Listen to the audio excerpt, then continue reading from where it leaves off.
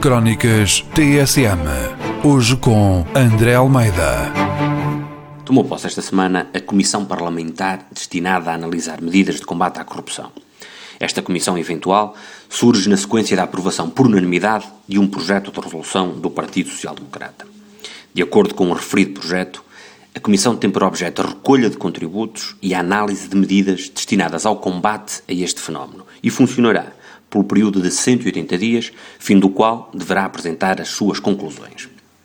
Em 180 dias, esta Comissão tem de apresentar propostas de combate efetivo a este fenómeno que afeta vários setores da administração pública. Sublinhando a valiosíssima opinião de Paulo Moraes, o desejo que faço é que a referida Comissão não perca demasiado tempo em diagnósticos. Os setores onde a corrupção mais se faz sentir estão perfeitamente identificados.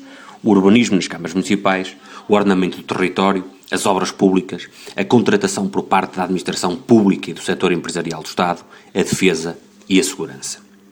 As causas da corrupção são também subejamente conhecidas.